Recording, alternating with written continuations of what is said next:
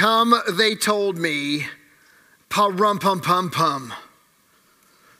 A newborn king to see, pa-rum-pum-pum-pum, our finest gifts we bring to lay before the king. So to honor him when we come, pa-rum-pum-pum-pum. Merry Christmas, church.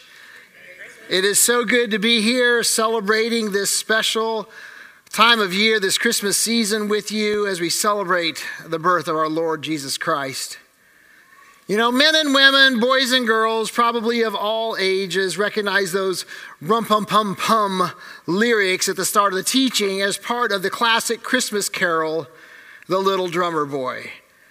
Now, Nick and I actually thought about playing a little Justin Bieber version of that, but we opted not to this morning. Now, in case you're not familiar, this old song was written from the perspective of a poor little drummer boy who was invited to visit the infant Jesus along with the wise men, or the Magi, these wealthy men who came from the east. And in this song, the little drummer boy, recognizing that in comparison to the Magi, in fact, in comparison to what anybody might have been giving to Jesus at the time, he had little, or he had nothing, and felt he had no contribution to make, nothing to give. Little baby, the lyrics go on, I am a poor boy too. I have no gift to bring that's fit to give our king, pa-rum-pa-pum-pum. Now, friends, if you really believe that the drummer boy was an actual part of that first Christmas, I hate to burst your holiday bubble. We got to face the reality, though, that this drummer boy showing up at the stable account, well, it was simply made up. It didn't happen. I know, I'm sorry.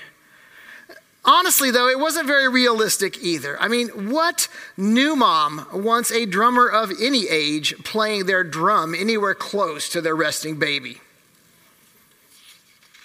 You know, as much as some of us might like the song and as many warm fuzzies as it might give us and as much as it might keep our fingers drumming and our toes tapping, I know it's just a sappy story song.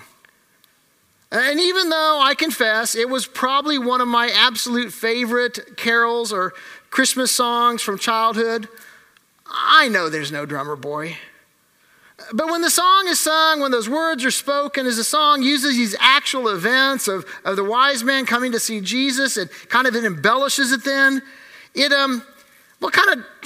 tweaks our emotion and draws us in. Well, at least it draws me in. But regardless, though, in its simplicity, it's easy to see how in the midst of the greatest occasion of earth, that the birth of Jesus, that this little boy's joy, as reflected in the song, was probably missing. His excitement had been taken away. His hope was being lost, even though that story is simply made up. But what isn't made up is the fact that in the midst of the greatest season of the year, that because of experiences from our past or circumstances of our present or uncertainty about our future, our joy can become missing. Our excitement for life can be taken away, and our hope for the holidays can become lost. And also what isn't made up is that the accounts and the events surrounding the birth of Jesus are part of the greatest story ever told, and that the depictions of a family far from home, delivering a baby in a stable, why those things can give us hope in our uncertainties. And what also isn't made up is the idea that the words and the depictions of a baby placed in a feed trough, safe and secure, give us hope and give us security, even in our uncertainties. And what also isn't made up is that the words and depictions of God himself coming to earth, being foretold by angels, being foretold by prophets, can give us faith when ours might be a little bit weak. Still, I wonder, in the midst of the celebration of Christmas, you see there's some debate about who wrote this song, Little Drummer Boy, but I wonder as we consider that Christmas time, if maybe that person who wrote those words, maybe they found themselves in need during the holidays. I wonder if maybe they found themselves caught up in the busyness of the season, if they were feeling the weight of the struggles of life, if they were having feelings of doubt, of worthlessness and inadequacy, and they weren't sure what they had to offer to Jesus. And I wonder if their depiction of that little drummer boy was all that they needed to provide for them hope for the holidays. Shall I play for you, pa-rum-pum-pum-pum? Mary nodded, the ox and lamb kept time. I played my drum for him, I played my best for him. And then he smiled at me and my drum. Me and my drum, rum-pum-pum-pum. Friends, I'm confident that as we look at our own lives, no matter our age, no matter our stage in life, you and I, we all need hope for the holidays. Now, if you're a child in the room, maybe life for you isn't always lots of fun. Maybe mommy and daddy fight more often than you like. Maybe you argue with your brothers and sisters or disobey your parents and you wish that you didn't. Maybe you're glad for a Christmas break because school isn't always very much fun. Maybe you don't feel like you're the smartest person or the most talented person or the funniest person in your class, and you kind of wish that you were. For those who are a little bit older, I wonder if you're glad for a break because you didn't make the grade, or you didn't make the team, or you realize that you don't have a chance at that scholarship. Maybe you saved up your hard-earned money to buy that car and then you turned around and wrecked it. Perhaps people close to you have died, your parents have split. Maybe you've lost some friendships, made some poor choices, even betrayed your parents' trust. And for others, maybe we realize that the marriage is crumbling and the finances aren't what we wished we were, and there's a lump and we get a call from the doctor saying you need to come in soon. Or you get that call from the school that says your child is in trouble again. Or maybe it's when we hit that certain age of life where we can't see as well, can't ride as well, can't walk as well. When you can't drive at night or can't drive at all, and you don't leave home without the walker or the cane. When all you can do is watch while others are doing the heavy lifting. You know, when people let you down, when life lets you down, when your choices let you down, when your health lets you down, all of us, we need hope. We need hope for the holidays. And when you don't feel smart enough or talented enough or moral enough or religious enough, when your contributions of time and effort and energy just don't seem to matter enough, you need hope for the holidays. Today's Christmas Eve teaching actually wraps up a series we've been doing here at Fork. And so if you've missed the 2 previous weeks, I encourage you to go online and check those out. Give them a watch or give them a listen. But in these teachings, we were encouraged to stop, to breathe, to take a moment, to savor the season. And that advice was so needed. My experience myself, just in the past couple of weeks, whether it was from talking to people in small groups or conversations with family members or talks with folks in the lobby or prayer time with staff or phone conversations, it's abundantly clear that especially right here, right now in this season, we really need the hope that is Christmas. But see, the truth is that not just in this season and not just us, but all people need to be reminded that we can find hope in the holidays. See, we can be reminded, as we were last week, of Jesus' plan, his purpose, and his mission. We need to be reminded of Jesus' ancestry. We need to be reminded of his royalty. We need to be reminded of his humanity. We need to be reminded of his deity, that he is God. And as we stand on the eve of the celebration of his birth, I want us to be reminded that for us to find true hope in the holidays is that we need to understand his invitation to us, and we need to respond to him.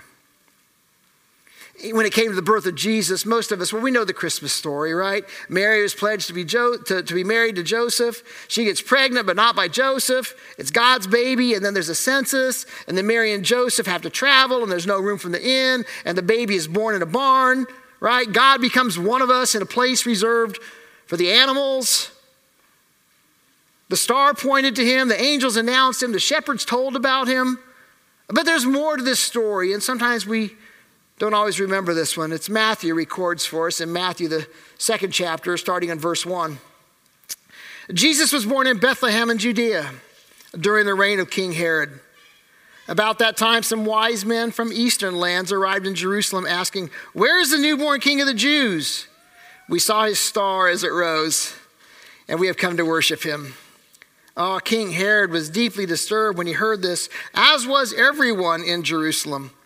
He called a meeting of the leading priests and teachers of the religious law and asked, "Where is the Messiah supposed to be born?" "In Bethlehem, in Judea," they said, "for this is what the prophet wrote," verse 6. "And you, O Bethlehem, in the land of Judah, are not least among the ruling cities of Judah, for a ruler will come from you who will be the shepherd for my people Israel." Then Herod called for a private meeting with the wise men, and he learned from them the time when the star first appeared. And he told them, "Go to Bethlehem, search carefully for the child, and when you find him, come back and tell me so that I can go and worship him too." And after this interview, the wise men went their way, and the star they had seen in the east guided them to Bethlehem. It went ahead of them, and it stopped over the place where the child was. Verse 10. When they saw the star, they were filled with joy. And they entered the house and saw the child with his mother, Mary, and they bowed down and worshiped him. Then they opened their treasure chests and gave him gifts of gold, of frankincense, and myrrh. And when it was time to leave, they returned to their own country by another route, for God had warned them in a dream not to return to Herod. Now, some would tell us, and they would argue, and it's probably a valid point, that this is the first example of the practice of giving gifts at Christmas. And it may well be. Although I think the better gift was the one where God gave us Jesus in the form of a baby. But you know, when we think about it, there's something special about gifts, whether we're giving them or whether we're receiving them. I mean, would you agree? Don't we all like to receive gifts? Anybody who doesn't like to get gifts? I mean, even if that isn't your primary love language, right? Even if that's not what really speaks love to you, rare is the person who will ever turn away a heartfelt, meaningful, thought out gift, right? It just won't happen. Now, I know, just talking to people around this time of year, some people, when they get gifts, they like to receive those gifts that are exactly what they want. There's those things that are on the wish list, maybe things they would never buy for themselves, but they really, really would like to have, and they're really excited when they get them. Now, other people, though, they're kind of the more practical folks, right? The gifts that they were hoping to receive, or that they like to receive, are those things that not the things that they want, but the things that they need, right? Those things that you might buy for yourself, but they are the things that people give you that they need. Now, I think about the movie Polar Express, and I don't know how many of you have seen that one, but there is this know-it-all kid in the Polar Express movie, and he rummages through all the gifts, and he makes this comment. He says, "All I got was one present, and all I had was a bunch of stupid underwear," right? He's one of those people that didn't want to get the gift that he actually needed. But sometimes, though, there's that moment that stands out when we get a gift so meaningful, a gift so memorable, so life-impacting. Sometimes we get a gift of so much value and worth, and it amazes us because we never even knew that we wanted it, or we never even knew that we needed it. I'm confident that Christmas morning, or during that early Christmas gathering, whenever that was, that the Magi showed up at Mary and Joseph's house, that they were not expecting foreigners to come bearing gifts. In fact, they weren't expecting anybody to come bearing gifts. Certainly not these guys from the east. But Mary and Joseph get this knock on the door, unexpected, a greeting from strangers with a foreign accent, with unfamiliar faces and unfamiliar clothes and unfamiliar smells, right? These magi, or these wise men. Now, some songs will say these kings, we'll call them kings, right? We three kings. First of all, we don't know that there was three, and they probably weren't kings, but that's okay. They were wise men. They were scholars, astronomers, astrologers. They were magicians, if you will. Magi, magician, right? We get that word there. They read the skies. They gazed at the stars. They studied history. My guess is they probably read up and studied all the tall tales and legends to see if any of them were true and how they matched with the things that they were seeing. But see, when they saw this evidence of a new star, they were sure that there was some substance to it. There was something about its splendor, something about its place in space that stood out. It had to be of great significance, so they sought it out. Now, Matthew doesn't give us a lot of details. So there's some things we have to speculate on. We don't know. We don't know why they came. We don't know if their government sent them as ambassadors. You know, it was their duty to find this new king, right? Their king sent them out, perhaps. Perhaps if the new king knew that their old king knew there was a new king, they wanted to make a connection, right? They wanted to form some bond. They wanted to, forge an alliance, develop a truce. You see, neighboring kingdoms often did that, so they would never end up going to war together. And nice gifts are a way to make peace, after all. And, after all, Jesus was the king. Matthew doesn't tell us, so we don't really know, but maybe these men were acting out of faith, right? We read that when they showed up that they worshiped Jesus. So I wonder if perhaps, as they were studying the scriptures and hearing the stories, that they had come to expect that there would be someone who would actually come and bring salvation to earth. And so maybe they came bearing gifts, perhaps as a way hoping to purchase their salvation, or maybe just to say thank you for it.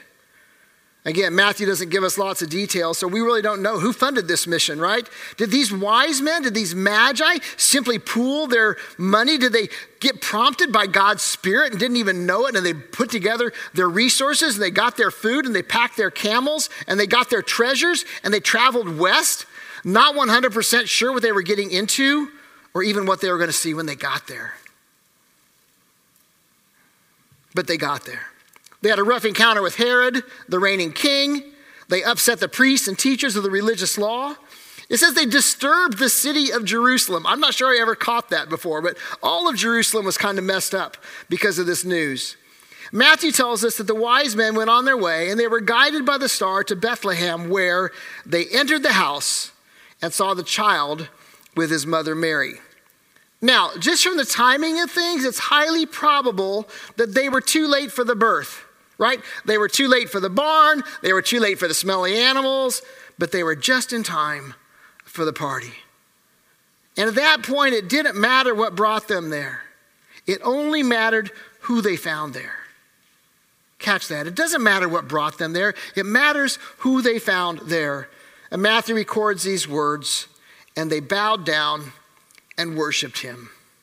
That's really easy to gloss over when we start talking about the gifts that they brought, but this is what they did first. They bowed down and worshiped him.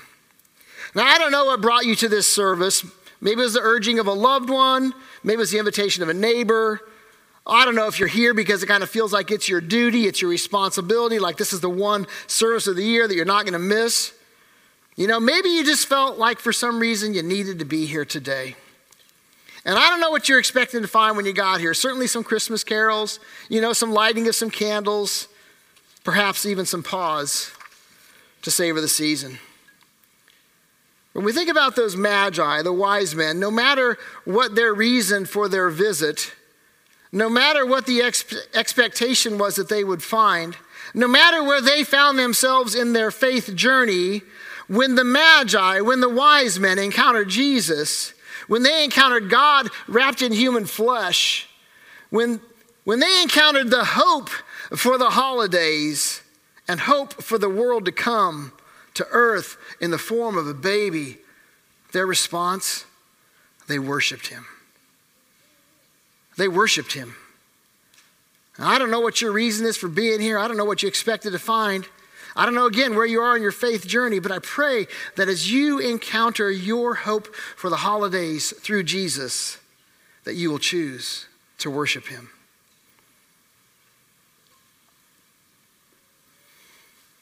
Matthew goes on to say they opened their treasure chests and gave him gifts of gold, frankincense, and myrrh. Now, perhaps it's in this part of the story, or this part of the account, where we might feel a little bit like that drummer boy that the person wrote about, right? I mean, how can we give to Jesus? How can anything that we give to Jesus compete with gold and frankincense and myrrh, like treasure chests full of this stuff? See, it can't. It won't. And honestly, what we give to Jesus shouldn't.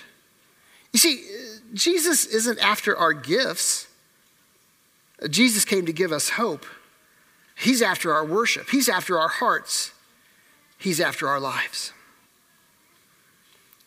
Thinking about these gifts, it's been said that the wise men's gift of gold was to represent the recognition that Jesus was king, that he was royal, that he was worthy of following, that he was worthy of serving, that he was worthy of obedience. And so I ask you, in your hope for the holidays, is Jesus your king? If so, our gift to him should be nothing less than our surrender and recognition that he indeed is king, that he indeed is Lord of our lives. The second gift was frankincense, and scholars will tell us that this was a representation and a demonstration of the deity of Jesus, that he was God in flesh. He was Emmanuel, not simply a babe in the manger, but God who both creates and sustains life. Frankincense was used as part of the worship in the temple, a worship of God. And so I ask you, in your hope for the holidays, is Jesus your God? Because if he is, our gift to him should be nothing less than our full devotion and worship of him. And then there was myrrh. This was the stuff that was used to anoint bodies for burial. This is not the thing you bring to a baby shower. It'd be like showing up with embalming fluid, right? Not cool. It seems so out of place as a baby gift.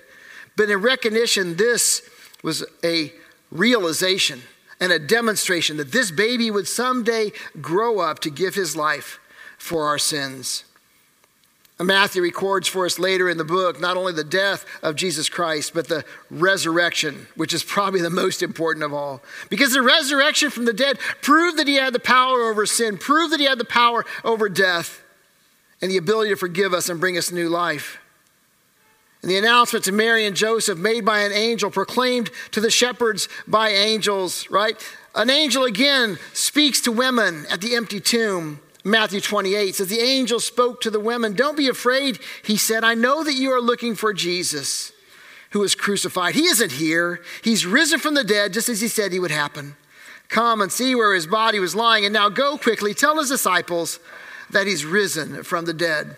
My friends, this gift of myrrh might seem like the strangest and most obscure gift for a baby, but I wonder if it is the one that should give us the most hope for the holidays, because it was in the death, burial, and resurrection of Jesus Christ that we find our hope.